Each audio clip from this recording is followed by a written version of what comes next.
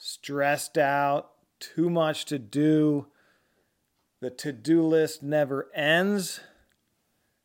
I know you hear me. You feel me. Internships could be the answer. Today, we're going to talk about creating the best foundation, the optimal parameters for creating your internship to get the most out of it, to help you, to help your district, and to help your students. And here we go. Be sure to visit soundmind.app, peachjar.com, and nicholsstrategies.com. Advocating for public education, sharing our stories, and celebrating our schools, students, and staff. From crisis communications to media relations, social media, and everything in between. We're here to give you the best strategies, tools, and techniques to help you help others. Welcome to the School PR Podcast, brought to you by Peachjar, SoundMind, and Nichols Strategies. Here's your hosts, Matthew Jennings and Ryan Ferran. All right, welcome back to the podcast, everyone. Just me today, Matthew, giving clearance for the day off. Talking about setting up internships. What I'm about to play in a second is from our National Communications Internship Collab. About 180 people now from all over the country. We've been doing this for about a year or so. Basically, we meet. We have basically seminars, talk, connect, network. A lot of people that have internships, but many more that don't, but are interested in creating internships. I've been doing mine for about 8 years. And so it's really key when you set up your internship that you kind of understand the different ways you can do it and the most efficient ways, and why some people may have an idea in your organization how to do it, but I'm going to explain in this some of the best things to consider. And if you have kind of options, what may be some of the best options and things that you want to factor in before creating it. Because once you create it in a certain way, you may be stuck and it may not be optimal for you. So that's what I want to talk about in this. And that's what I talk about in this meeting. If you're thinking about an internship, it's been amazing. The content we produce, working with the students is so fun. We're doing projects we can never do by ourselves. Thanks to the student interns, we have over 20 something interns. We're a little bit, we're pretty big, but we've been doing it a long time. We've created a whole system. But really, once you create it, it's kind of hard to mold it. So I think the first step, getting that right, is so key. So that's what I go over in this internship collab meeting that we just had. And I think it will benefit people as they think about the different formats and ways to do it, because there are a lot of different ways, but I share my suggestions in certain factors and parameters that you may have to work with, why I think these are ideal and things to consider. Check out our sponsors, Nichols Strategies. If you need some help with your PR workload, which we all have, check them out. They have a bunch of case studies on their website. They'll give you a call, let you know what they can do, help you. nicholsstrategies.com. Check out soundmind.app. Amazing things they're doing on their website and their app for sleep, meditation, just relaxing, reading.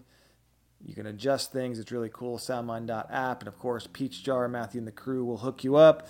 You want to streamline your communications, your flyers, and your district. They're doing a lot of things, and they keep evolving. They're getting better and better. So peachjar.com really will help you streamline your communications in your district, go digital, and all that sort of thing. So check them out. If you're interested in joining the National Collab, there'll be a link in this description. If it's not there yet, check out a previous episode where there will be a link in there to join. You're more than welcome. It's free. There's no charge. We're just kind of helping each other create internships and better ourselves and kind of do some PD talk in this meeting. This, what you're going to hear, is probably only a half hour. We broke into small groups, which was really fun. We got to know each other a little bit better, got to do some bonding and networking a little bit more intimately, which was really cool. And we meet just through, obviously, Google Meet virtually. So we'd love to have you if you're considering an internship. So hope you find this valuable. All right, welcome. This is the National Communications Internship Collab. Great to see so many people. We actually now have over, I think it's 177 people in the group total that have signed up. So it's kind of exciting. People from all over the country, as you can tell. I'm Ryan Ferran, started the group and started maybe over a year ago. A lot of you have internships, many of you don't, but are looking for ideas and inspirations how to start it, different formats. And so that's kind of why I started the group, because I think it's a growing trend. A lot of us are running out of money in our states, our budgets are declined, we're all overworked. So how do you get all that great stories and that work out there? We've been doing an internship in Arcadia for about 8 years now, maybe going on 9. And it's just been a great model. It's changed over the years from how many students we've had, how we've done it, leadership roles. I won't go too deep into how we set up our program. I'll have some links we'll share from the previous presentations. You can kind of get into all the details if you want. But I think setting up the internship is so important, laying that foundation. So I just want to talk about how we do it here and why. And when I had Robert on, he has a college internship with college kids, but he also doesn't have high school students. So it makes perfect sense for him to do it that way. And he's got a really good program. We'll share that link as well. Kate was on last year. She has it run through CTE and a paid internship. And I like her model, especially how she works with local businesses and communities. And she has those partnerships, which to be honest, I haven't really thought about it at that level. So she's really created some great partnerships and help pay for some of that, and just has some great ideas. So check out that recording too. We'll drop all those links in there.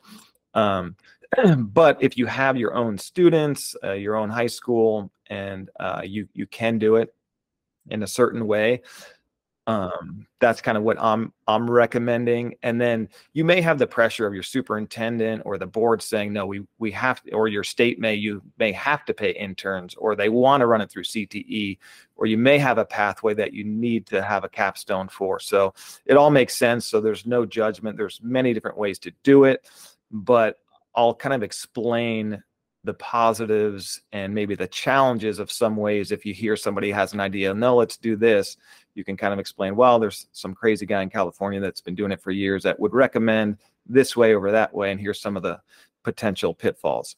So our internship in Arcadia, and we're in Los Angeles County out in California, we're about 9,000 students. We have a distinct advantage. I will be honest, we have one comprehensive high school. So it's easier for us. I was just talking to Heather. They have a lot of high schools out there. I always recommend, if you have multiple high schools, pilot it at one, get it going, and then expand. Because if you want to do it at 4 or 5 to be equitable, that makes sense, but that's going to provide a lot of challenges going ahead. So I always say pilot it at one. If it works, we'll grow it, we'll slowly expand it and get going. So ours is non-paid. We use our own high school students, and it's basically run as an after-school club, an extracurricular kind of group, sports team. We run it just like that. So some of the advantages of running it after school club is the flexibility. We can have our meetings. We meet once a week, and then we run everything else through a Facebook group. So we can pick any day of the week. The kids don't have to sacrifice a class. Are they going to take this class or another class? They don't have to choose. And they're more likely going to really want to be in the internship, be passionate about it. There's no grading in it. You don't need a credentialed teacher. You'll be running it 9 out of 10 times anyway, and you want that direct connection with them. And then the kids that are, maybe just doing it for a credit or a grade may not be so interested. They may be in the back of the class. But for us, if they're kind of they don't have the time commitment, they don't have the passion, we have a probationary period, and we just kind of say, like, look, when you have more time, come back. So everyone in there that's doing it is really passionate about it. They're involved, they're participating, as opposed to if you're doing it in a class, they may kind of like, I'm just going to get my C and move on with it. And you're putting in a ton of time and work. And do you really want that level of commitment in your program? Probably not. We use our own students. Whenever you can use your own students, if you have high school students, I highly recommend using your own students. You're giving them such an opportunity. You're teaching them, you're mentoring them, and they know the school. They know where it's at. They know the teachers. They know the students. They know the stories at the school. So it's way easier as far as training. So if you're using college interns that have never been on your campus, Robert can tell you the training level is way more. They got to know where the school is, who's the principal, what clubs do you have, what teams do you have, what are some of the stories, the issues, the challenges. So the training level is just quadruple what it would be as if you use your own students who they have school spirit, they're passionate, and they want to help their own school and their own community. So we found using your own students, if you have high school students, amazing. I might even consider middle school students a little bit. We're kind of thinking about tweaking going to the middle school because there's some good kids. We have broadcast programs at a lot of our middle schools, some school newspapers, and those are the kind of students that would be perfect for an internship. But it really provides value to your own students. And then you, as the person running the comms department or in it, think how much value you're providing to your students. You talk about, trying to do recruitment for student enrollment, attracting teachers, like you're providing a whole nother CTE program, internship pathway that didn't exist before you, and you're providing that. So that's a great value that you're adding to your own students in your own district. The other thing that we do too is we only take juniors and seniors. We totally disagree with that. Take freshmen, take sophomores, take every year. The one year we actually shy away from taking the most actually is seniors, because by the time you train them and get them up to speed at a first semester, second semester, it's senioritis big time. So you may get a month or two out of seniors. So have we taken them? Yes. We actually took one last year, and they're not kind of cutting it, and they're not going to be continuing with us. So freshmen, sophomore, and juniors are the best. We've had several students start as freshmen, continue with us till their senior year, 4 years with somebody. Amber and I can't make a meeting. We have them run the meeting. It goes seamlessly. So their experience, they get the routines. In our program, because we're so developed and so far along, and we have 23, 24 interns now, we have a mentorship program built in. So the kids that have been in our program for a year or two, when we get new students, they mentor them. So during that probationary period, they have mentors to check in with, ask questions to help them. And we basically tell our students, if you're failing and you're not getting through probation, it's your mentor's fault. Like, it's on your mentor to drag you through and get you through, teach you everything. So starting them as freshmen, it's just such a big advantage. By the time they're sophomore, junior, seniors, they're the leaders in the group. They're running everything. So that's been really helpful. Another thing that I know we've all dealt with is all the social media rumors, social media threats, and the rumorville at the high schools. So when we have one of those issues, we'll go to our students and be like, what are you guys hearing?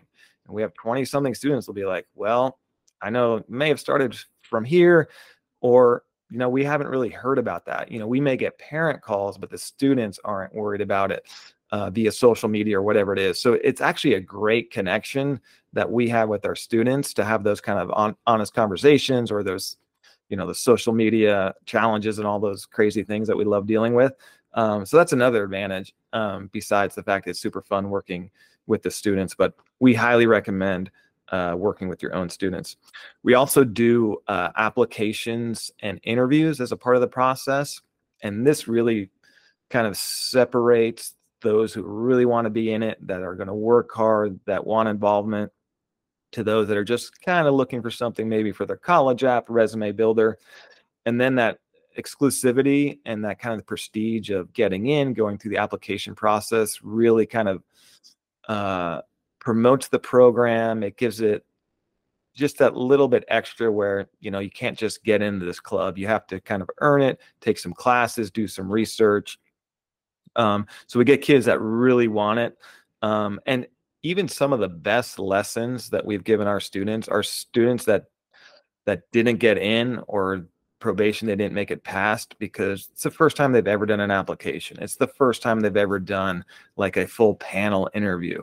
And at least they get that experience. So the next time they do it, they just have that experience of having done it before, going through the process. And then once they're in, we go over their applications, what to do, what not to do, how to make it better, interviews, how to improve your skill set with interviews. We used to ask the question, tell us, one thing, kind of a positive trait and a negative trait that you're working on. They would quickly mention one positive trait and give me like 19 negatives, like, oh, I'm working on it. So they're like, no, like just, so we really help them as far as whether they're going to continue in this field or another, how to do those applications and interviews. And then it helps with that kind of, oh, wow, I got in DCI, and they're more proud of just like, I just walked in this club. They were passing out donuts. They needed more students for the club. Paid versus non-paid. I'm also a big proponent of non-paid. First of all, it's public funds that we're all using, so you got to be careful how you're spending your money. You may have pots of money and need to spend it on something, so no judgment there. There's a lot of successful paid internships. Again, I think Kate's getting some community partners, which is helping, which is great. But if you have the option of paid or not paid, or you're kind of discussing it amongst leadership, I would go non-paid every day of the week. I've never had one student ask for payment. We try to give them all the benefits of the world. We write them letters of rec. We do food. We do luncheons and stuff like that. They get press passes. But you can do so much more with a non-paid. We have 23 interns. If we were paying, we might have 3 or 4. Their hours are going to be limited. And then again, you're adding so much value to your department as far as what you're bringing in, the output, the productivity, and it's not coming at a cost. And non-paid is sustainable. I don't know about you guys and what your states are in, but California, our budget is not looking good for the future. So, you don't want to bring kids in, then have to cut it down because your budget just got cut. So non-paid is kind of the way I like to do it. And then if you are paid, you may have that, what's their motivation? Are they just looking for a part-time job, or do they want to be here? Do they want to learn? Do they want to kind of help out? So non-paid has been great for us. Again, there are successful paid programs that it works out perfect for them. They have the funding. Last thing I want to touch on before I have Amber kind of chime in on what we do and why we do it is sometimes people will ask, okay, now I have the internship set up. What do I have them do? And so if you ask that question, you actually may not need an internship. When I first got here, I had a long list of things that I wanted them to do. I was a one-man shop, and I'm like, man, there's so many. And I'm a former news reporter, so I see everything through the story of a lens, and a great story. So I walk on a school campus, I see a story there, I see a great program there, I see stories all over the place. So for me, there's never been a shortage of what do I have them to do, but I understand the question. So whatever your focus is, or maybe your low-hanging fruit, I would have them start with that. Like, we need to promote our CTE pathways, and I would have them start writing stories about those, doing some videos, just covering those events through photography. But if you're like, I've got these interns, I don't know what they're going to do, you may not need an internship program. And then if you get stuck, you've been going for a couple of years, we always ask the students, like, what are the issues you're facing? What's going on? And it's, there's always something about mental health. They're not sure like who to go to. And so like, all right, we can do a story about, here's all the mental health resources in the district, in the county. So we ask them, hey, what are you passionate about? We started doing a podcast a few years ago that was just a student-led internship podcast. And we started it more district focused, doing our stories. And it never, to be honest, it never really grew a ton of traction. We got some listeners, but it wasn't huge. So we turned that into, do whatever you guys want with the podcast. You're still going to learn. You're still producing. You're doing audio. You're writing. You're learning how to coordinate this. But they are doing, speaking of Taylor Swift, they did like a Taylor Swift album review. They're doing pop culture stuff. So it's like, just have fun with it. So not everything needs to be like a direct benefit to the district itself. You're just giving back to the students and having them experience. And they love doing podcasts. It's a different format. You can get on, you can chat longer, have your friends on, talk about the big game or whatever you want. So we kind of shift that way to make it fun for them. So not everything seems like a work assignment. So that's kind of our basic format of how we do it and why we do it, and some of the challenges that you may face doing it in another way. If you guys have questions, you can pop them in the chat. But Amber, anything you want to kind of add to that and the way we do it? I think you really summarize it up pretty nicely. I've been with the program for 7 years now, and I think just starting small is so key. When I started here, Ryan we just really wanted to give a bunch of kids opportunities. So when I started, he had 42 interns in the program. And I was like, how do you keep track of all these students? And I quickly found that maybe of those 42, there were a solid 20 that were chiming into our Facebook group and submitting work for us to review, things like that. So I think really just starting small, like if I were to branch off and go into my own district, having served in this internship now, I would reach out to maybe some of your, newspaper teachers at your high school. If you have like a broadcast news program there, and see if you could get some students that you already know are interested in doing this type of work and can hit the ground running. But yeah, starting small is key, because once you train those students, then they can help you onboard and train new students, like Ryan was saying. So, and I think it's honestly been the best part of my job is just being able to know it's a win-win situation. We're sharing all of the things that we know about not only communications and PR, but just professionalism and how to brand and market yourself. Interestingly, we did a go around, usually at the beginning of our meetings. We meet once a week. We do a check-in, and we'll just have a fun question or a bonding question. And we had found out through some one-on-one meetings we had with our interns that a lot of students aren't even interested in going into communications and PR, but the work that they do for us is amazing because this is a hobby for them or just a side passion for them. So you'll come to find that you don't even need students that necessarily want to do this for the long haul, but the benefits that they gain, again, are that professional work experience. They learn how to market and brand themselves. So they've got themselves on LinkedIn. They're learning how to network through us. They're learning how to interview and talk to people. So that's the other benefit of working with students in your district, because you're just continuing to give back to students that are coming up through your school system. But yeah, it's a great, fun program. We could talk about it for hours too, so never hesitate to reach out. Yeah, thank you, Amber. Great points in there. Jim asked kind of the golden question, and this is the question that prevents everyone from doing it. They like the idea, but they're already working 60 hours a week and like, do I have time to run an internship program? So this is a great question, Jim. And this is the problem we first faced before, and Amber did a great job. I started it, she got here. And so I was spending a lot of time because I was proofing all the articles. I was critiquing all the videos. But once we got to a point where we got 16, 20 interns, then we created a leadership structure. So now we have student managers. So I have a student manager for the news writing team, for the video team. So instead of me getting every first draft of everything, it goes to those student managers who have been in our program for a while, and they can copy edit. So instead of us spending 20 minutes copy editing something, we're spending 2 minutes just polishing it up after somebody else has seen it. Same thing with video. So our video manager, they go through the critique with it. We never see it.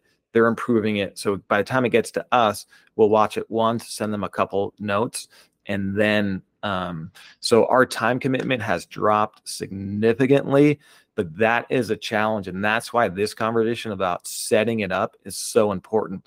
What Amber said is key too. Start small. Don't go crazy. And even though I got up to 40, I started with 1 student. And now I recommend start with 2, just so they have the buddy system and they're in it together. 2 or 3, that's perfect. 2 or 3 kids to manage is awesome. Another reason we do the applications and the interviews, because you want kids that can work in a group together, but independently. So I don't care what you guys are doing, what games you're covering, if you're working on our magazine or whatever, you can do it when you want. So we're busy, 9 to 5, we're pretty busy. So we can't be answering all these questions. So I need kind of independent people. So that's why we do the applications and we kind of pick like, ooh, this person. The other question we get, which is a good one, is like, where do you get these students from? Like, I'm kind of new to the district, or I'm not too connected to our high school. Talk to your video production teachers, talk to your newspaper teachers, talk to those photography teachers, say, hey, I'm starting an internship. I'm looking for a few kids. Do you have anyone you would recommend? And they'll give you 2 names off the bat, like, oh, this kid is great. He's always asking for more stuff. He's a great photographer. So ask for recommendations from your teachers, and you can kind of start that way. You can go to the classes, hey, give me 5 minutes at the beginning of your class. I'm going to talk to them about the internship program. But that helps a lot. And you'll find that we have students that are way better photographers than I'll ever be. They have some kids are really good at video animation and doing stuff like that. So that's another reason to use your students. A lot of these kids have blogs, they're photographers, they're doing this work. Great graphic designers we've had over the past, and they're in your schools and you don't know it yet. And they produce a lot of great work. But the time commitment one is kind of what prevents everyone's like, this is a great idea, but I don't have another 5 hours a week to do. So that's why I start small, structure it, and work with, kind of higher level kids. That's why if you do it as a class, you're like, man, now I'm putting in time, and now, I'm not getting the most output out of this time. Like, is it worth it? So when you set it up as kind of like an after school club, you have that flexibility and your time is kind of more valuable, and you're not spending so much doing it. You're not grading anything. So that's a recommendation for sure. Any other questions before we hop into small groups, or if anyone has experience kind of recently setting theirs up?